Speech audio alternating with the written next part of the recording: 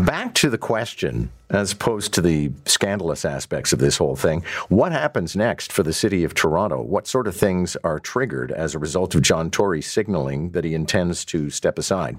For that, John Mascarin joins us, a municipal affairs lawyer and frequent guest here to explain how cities muddle their way through troubles like these. John Mascarin, it's nice to have you. Good morning.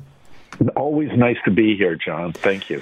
So I understand that in order to resign, the mayor has to send his notification to the city clerk, who incidentally wasn't working this weekend because the city clerk was busy marrying off one of their kids. But, I mean, what has to happen moving forward through this week?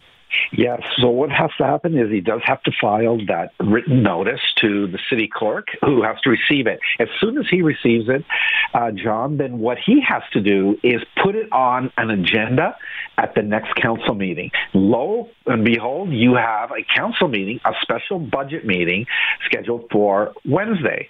Well, under the definition of meeting, it includes a special meeting. So if John Tory actually does file his resignation notice with the clerk today, tomorrow, or possibly early Wednesday, it should be on the agenda for Wednesday's budget meeting, and that's when council must declare the seat vacant. That means he is no longer the mayor at that point. As you know, he was going in on the weekend. He indicated he was going to be meeting with the clerk, the city manager, and the deputy mayor to put in place an orderly transition because he's still the mayor at the moment. Okay, so being the deputy mayor is sort of like being the deputy prime minister. It's not like being the vice president. You don't automatically assume power. So who selects the next interim mayor?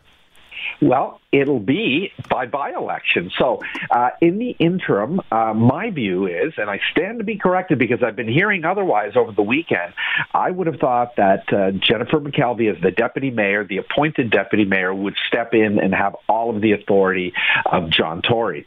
There is some question about that, and it hasn't been clarified. To me, I don't see anything that puts a stop to that, but she is only acting at this point.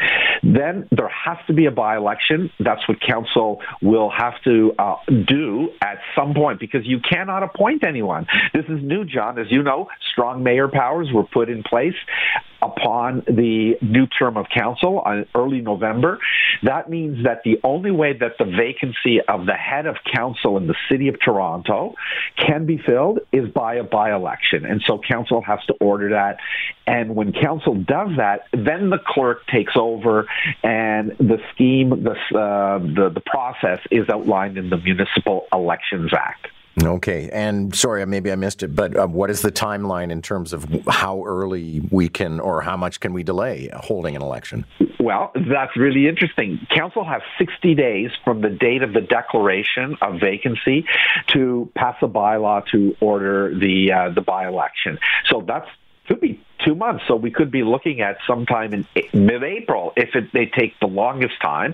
The shortest time, if someone has jockeyed for position, has already understood that they have the backing of certain people, you may see a notice of motion brought much earlier than that to have the by-election called, and then the whole system takes place.